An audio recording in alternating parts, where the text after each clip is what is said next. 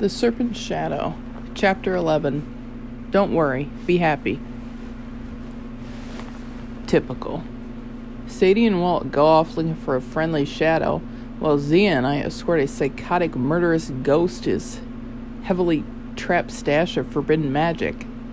Gee, who got the better end of that deal? The Egyptian queen burst out of the underworld and into the Nile like a breaching whale. Its paddle wheel churned through the blue water. Its smokestacks billowed golden smoke into the desert air. After the gloom of the duat, the sunlight was blinding. Once my eyes adjusted, I saw we were chugging downriver, heading north, so we must have surfaced somewhere to the south of Memphis. On either side, marshy green riverbanks columned with palm trees stretched into the humid haze. A few houses dotted the landscape. A battered pickup truck rumbled down the riverfront road. A sailboat glided by on our port side. No one paid any attention to us. I wasn't sure exactly where we were. It could have been anywhere along the Nile, but judging from the position of the sun, it was already late morning. We'd eaten and slept in my father's realm, figuring we wouldn't be able to close our eyes once we had custody of Setney. I hadn't felt like much of a rest, but obviously we'd spend more time downriver than I realized. The day was slipping by. Tomorrow at dawn, the rebels would attack the first gnome, and Apophis would rise. Zia stood next to me at the bow. She'd showered and changed into a spare set of combat clothes, a camo tank top, olive cargo pants tucked into her boots. Maybe that doesn't sound glamorous, but in the morning sunlight, she was beautiful. Best of all, she was here in person, not a reflection in the scrying bowl, not a shopti. And when the wind changed directions, I caught the scent of her lemon shampoo. Our forearms touched as we leaned against the rail, but she didn't seem to mind. Her skin was feverishly warm. "What are you thinking?" I asked. She had trouble focusing on me. Up close, the flecks of green and black in her amber eyes were sort of hypnotizing. "I was thinking about Ra," she said, "wondering who's taking care of him today." "I'm sure he's fine." But I felt a little disappointed. Personally, I was thinking about the moment when Zia had taken my hand in the dining room last night. Sometimes you have to follow your heart. This might be our last day on Earth. If it was, I should really tell Zia how I feel about her. I mean, I thought she knew, but I didn't know that she knew, so... Oh man, headache. I started to say, Zia... Setney materialized next to us. All better. In the daylight, he looked almost like flesh and blood, but when he turned in a circle, showing off his new clothes, his face and hands flickered holographically. I'd given him permission to put on something besides the loincloth. In fact, I'd insisted. But I hadn't expected an outfit so mind-boggling. Maybe he was trying to live up to Sadie's nickname for him, Uncle Vinny. He wore a black suit jacket with padded shoulders, a red t-shirt, a crisp pair of jeans, and blindingly white running shoes. Around his neck was a heavy gold chain of interlocking unks. On each pinky, he wore a ring the size of a jawbreaker with the symbol of power, was, set in diamonds. His hair was combed back with even more grease. His eyes were lined with kohl. He looked like the ancient Egyptian mafia. Then I noticed something missing from his ensemble. He didn't seem to be wearing the ribbons of Hathor. I'll admit, I panicked. I yelled the command word Zia had taught me. Toss. The symbol for blind flared in Setney's face. The ribbons of Hathor reappeared around his neck, wrist, ankles, chest, and waist. They expanded aggressively, cocooning Setney in a pink tornado until he was wrapped tight as a mummy, with nothing showing but his eyes. "Brrr," he protested. I took a deep breath and snapped my fingers. The binding shrank back to their normal size. "What was that for?" Setney demanded. "I didn't see the ribbons." "You didn't," Setney laughed. Carter. Come on, pal. That's just an illusion. A cosmetic change. I can't really get out of those things." He held out his wrist. The ribbons vanished, then reappeared. "See? I'm just concealing them, 'cause pink doesn't go with my outfit." Zia snorted. "Nothing goes with that outfit." Setney shot her an irritated look. "No need to get personal, doll. Just relax, okay? You saw what happens. One word from you and I'm tied up good. No problems." His tone sounded so reasonable. Setney was no problem. Setney would cooperate. I could just relax. In the back of my mind, the voice of Horace said, "Careful." I raised my mental guard. Suddenly I was aware of hieroglyphs floating in the air around me, half-visible wisps of smoke. I willed them to disappear, and they fizzled like gnats in a bug zapper. "Stop it with the magic words, Setney. I'll relax when our business is done and you're back in my dad's custody. Now, where are we going?" A moment of surprise passed over Setney's face. He hid it with a smile. "Sure, no problem. Glad to see that Path of the Gods magic is working out for you." "How you doing in there, Horace?" Zia snarled impatiently. "Just answer the question, you maggot, before I burn that smile off your face." She thrust out her hand. Flames wreathed her fingers. "Zia, whoa," I said. I'd seen her get angry before, but the burn your smile off tactic seemed a little harsh, even for her. Setney didn't seem concerned. From his jacket, he pulled a strange white comb. Were those human finger bones? And brushed his greasy hair. "Poor Zia," he said. "The old man is getting to you, isn't he? Having any trouble with temperature control yet? I've seen a few people in your situation spontaneously combust. Not pretty." His words had obviously rattled Zia. Her eyes seethed with loathing, but she closed her fist and extinguished the flames. "You vile, despicable—" "Take it easy, doll," Setney said. "I'm just expressing concern. As for where we're going, south of Cairo, the ruins of Memphis." I wondered what he'd meant about Zia. I decided this wasn't the time to ask. I didn't want Zia's flaming fingers in my face. I tried to recall what I knew about Memphis. I remembered it was one of the old capitals of Egypt, but it had been destroyed centuries ago. Most of the ruins were buried under modern Cairo. Some were scattered in the desert to the south. My dad had probably taken me to the excavation sites in that area once or twice, but I didn't have any clear recollection. After a few years, all the dig sites sort of blended together.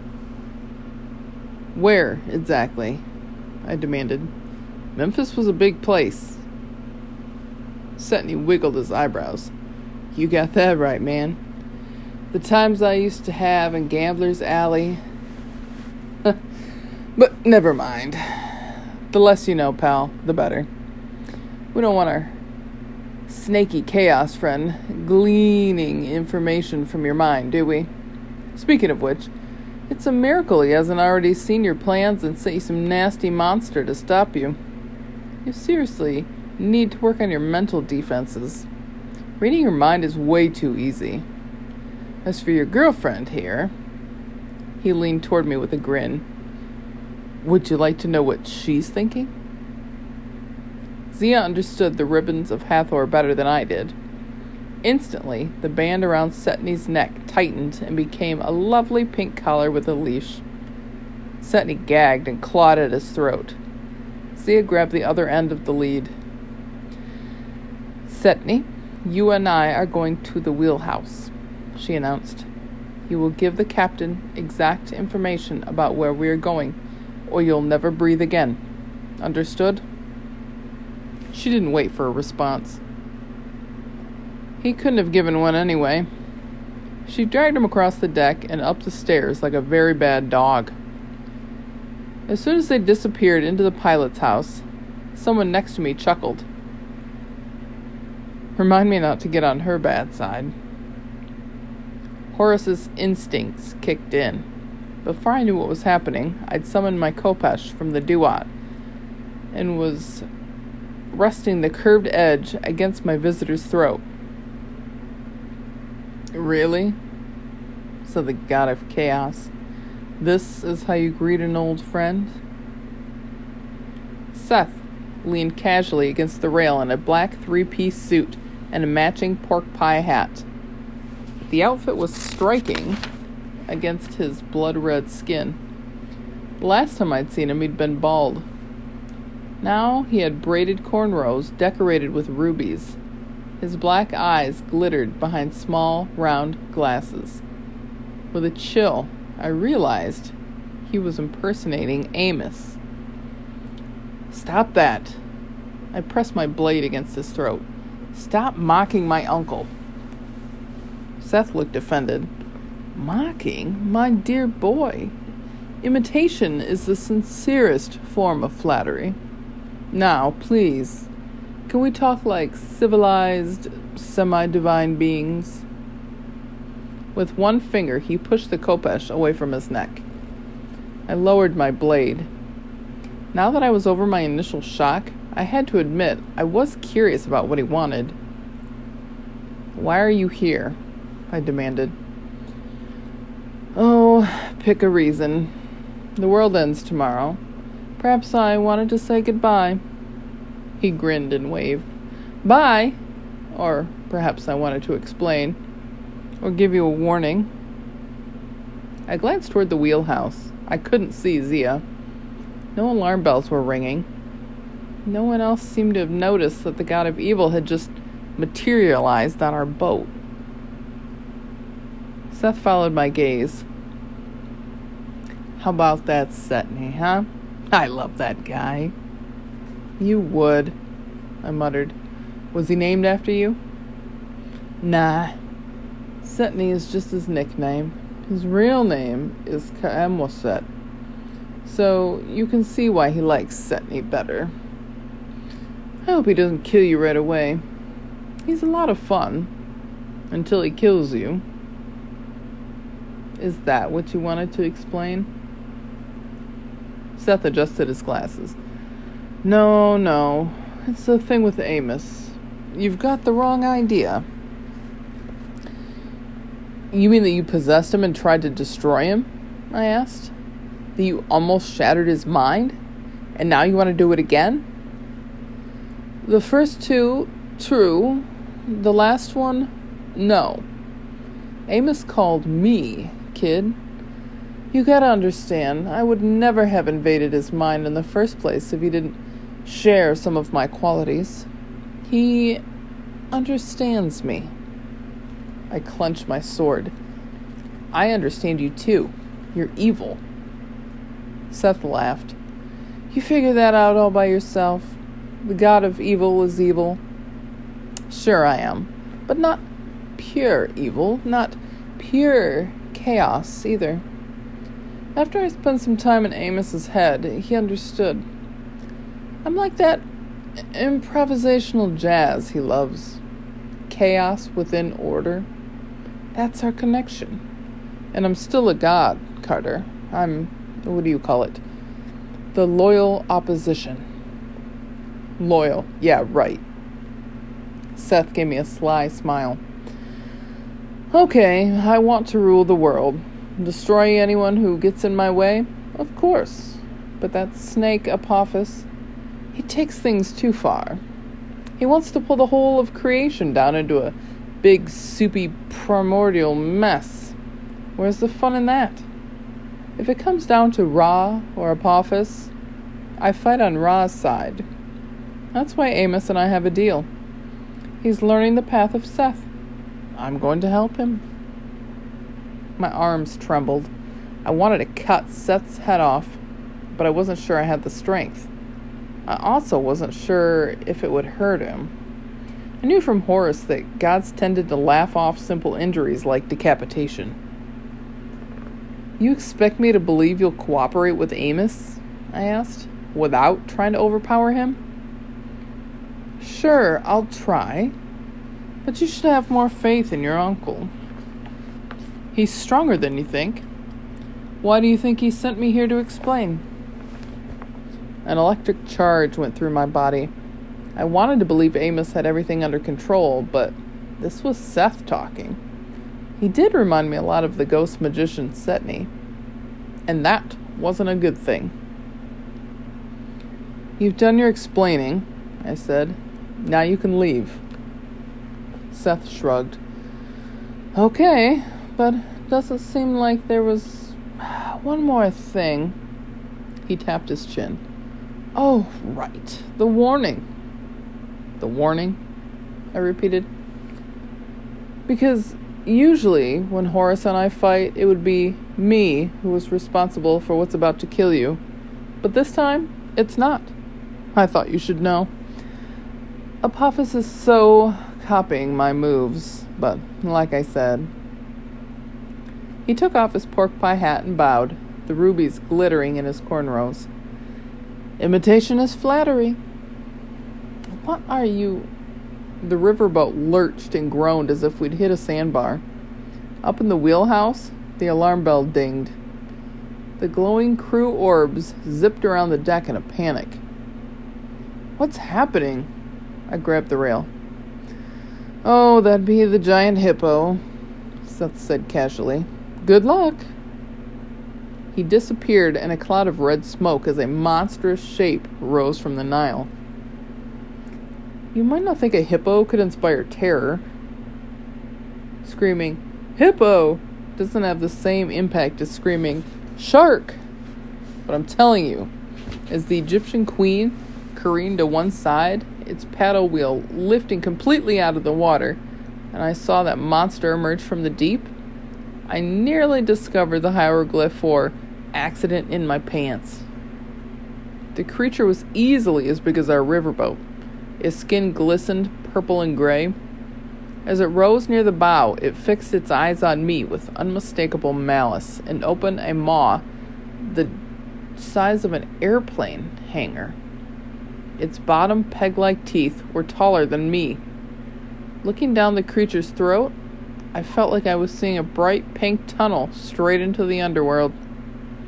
The monster could have eaten me right there, along with the front half of the boat. I would have been too paralyzed to react. Instead, the hippo bellowed. Imagine someone revving a dirt bike, then blowing a trumpet. Now, imagine those sounds amplified 20 times, coming at you in a blast of breath that smells of rotten fish and pond scum. That's what a giant hippo's war cry is like. Somewhere behind me, Zia yelled, "Hippo!" which I thought was a little late. She stumbled toward me over the rocking deck, the tip of her staff on fire. Our ghostly pal Setni floated behind her, grinning with delight. There it is! Setni shook his diamond pinky rings. Told you Apophis would send a monster to kill you. You're so smart, I shouted. Now, how do we stop it? Bruh. The hippo shoved its face against the Egyptian queen. I tumbled backward and slammed against the deck house. Out of the corner of my eye, I saw Zia blast a column of fire at the creature's face. The flames went straight up its left nostril, which just made the hippo mad. It snorted smoke and bashed the ship harder, catapulting Zia into the river. No! I staggered to my feet. I tried to summon the avatar of Horus, but my head was throbbing. My focus was shot. Want some advice? Setni wafted next to me, unaffected by the rocking of the ship. I could give you a spell to use. His evil smile didn't exactly fill me with confidence. Just stay put. I put it at his hands and feet. Toss. The ribbons of Hathor tied his wrists together. Oh, come on. How am I supposed to comb my hair like this? He complained. The hippo peered at me over the rail, its eyes like a greasy black dinner plate. Up in the wheelhouse, Bloodstained Blade rang the alarm bell and shouted at the crew, Hard to port! Hard to port! Somewhere over the side, I heard Zia choking and splashing, which at least meant she was alive. But I had to keep the hippo away from her and give the Egyptian queen time to disengage. I grabbed my sword, charged up the tilting deck, and leaped straight onto the monster's head. My first discovery? Hippos are slippery. I scrambled for a handhold, not easy while wielding a sword, and almost slid off the other side of the hippo's head before I hooked my free arm around its ear. The hippo roared and shook me like a dangle earring. I caught a glimpse of a fishing boat sailing by as if nothing were wrong. The crew orbs of the Egyptian queen zipped around a large crack in the stern. Just for a moment, I saw Zia floundering in the water about 20 yards downstream. Then her head went under. I summoned all my strength and drove my sword into the hippo's ear. The monster thrashed its head. I lost my grip and went sailing across the river like a 3-point shot. I would have hit the water hard, but at the last second, I changed into a falcon. I know, that sounds crazy. Oh, by the way, I just happened to change into a falcon. But it was fairly easy magic for me, since the falcon was Horus's sacred animal. Suddenly, instead of falling, I was soaring over the Nile.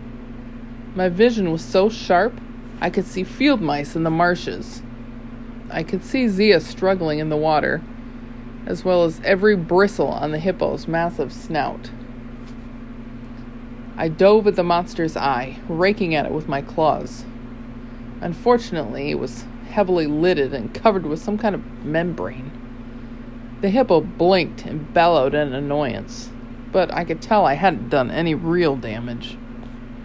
The monster snapped at me. I was much too fast. I flew to the ship and perched on the wheelhouse roof, trying to catch my breath. The Egyptian queen had managed to turn. It was slowly putting distance between itself and the monster, but the hull had taken serious damage.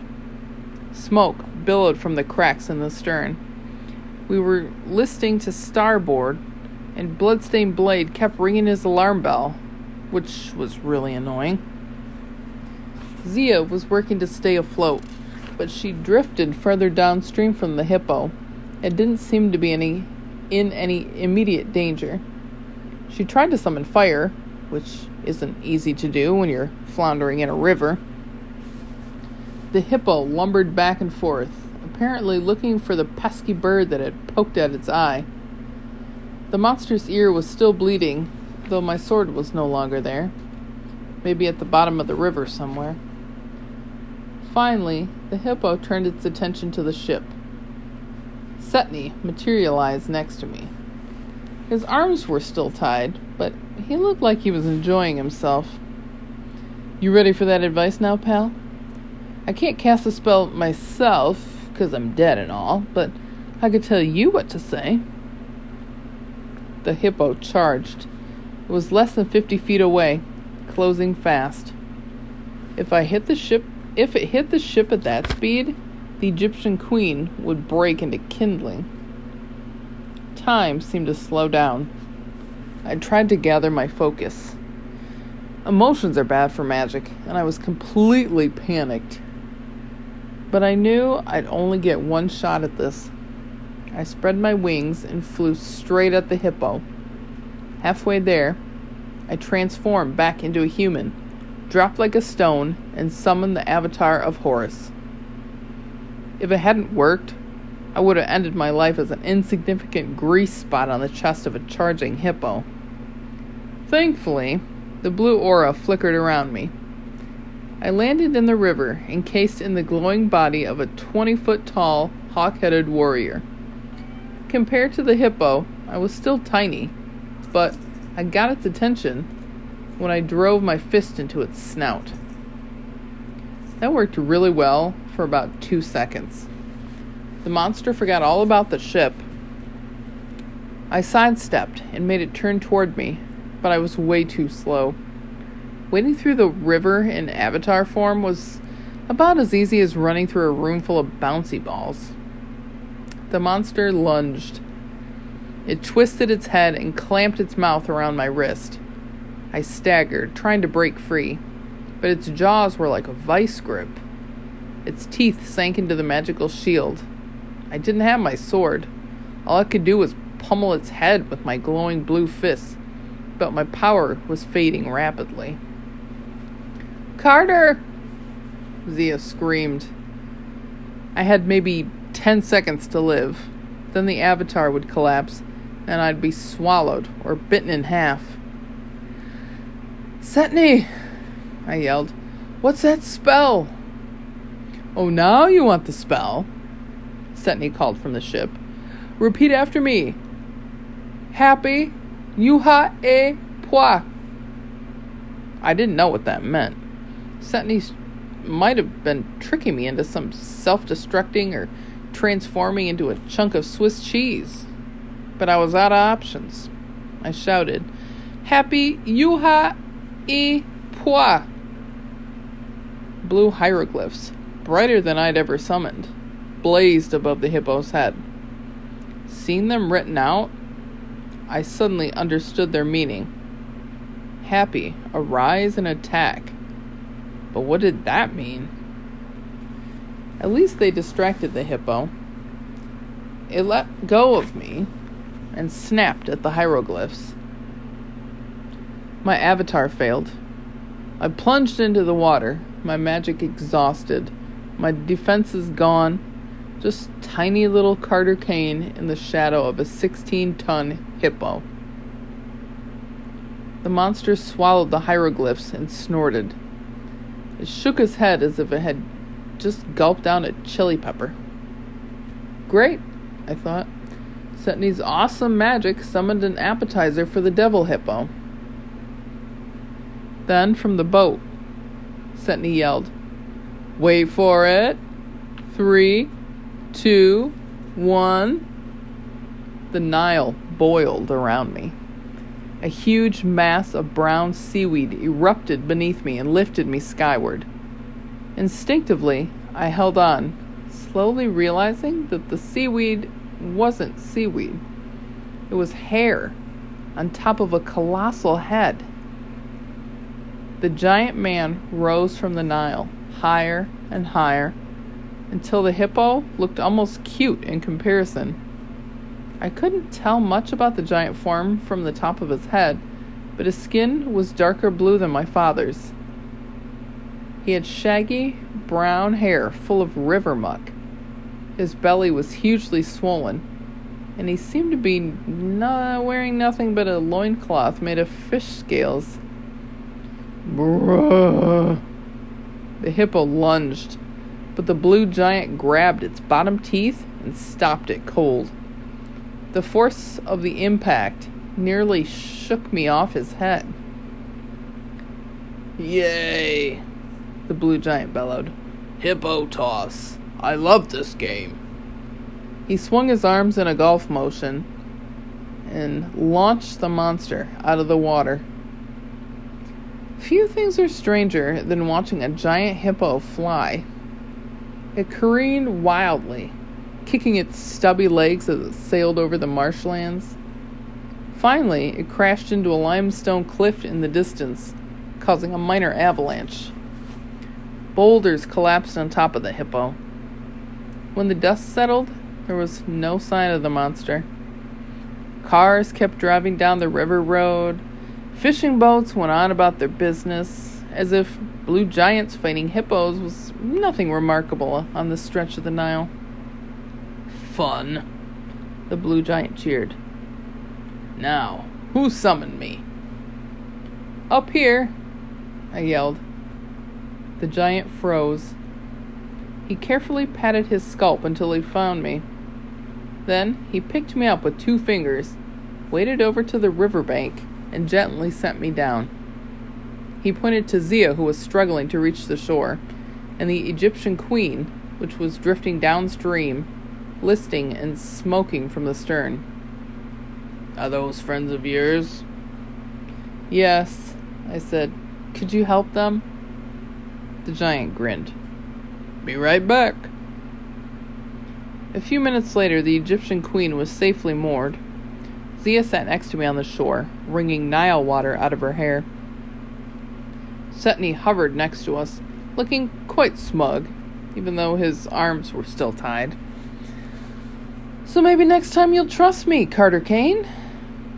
He nodded at the giant who loomed over us, still grinning like he really was excited to be here. "May I present my old friend Hapi?" The blue giant waved at us. "Hi." His eyes were completely dilated. His teeth were brilliant white. A mass of stringy brown hair fell around his shoulders, and his skin rippled in different shades of watery blue. His belly was much too big for his body. It sagged over his fish scale skirt like he was either pregnant or had swallowed a blimp. He was, without a doubt, the tallest, fattest, bluest, most cheerful hippie giant I had ever met. I tried to place his name, but I couldn't. "Happy?" I asked. "Why, yes, I am happy," Happy beamed. "I'm always happy because I'm happy. Are you happy?" I glanced at Setney, who seemed to find this terribly amusing.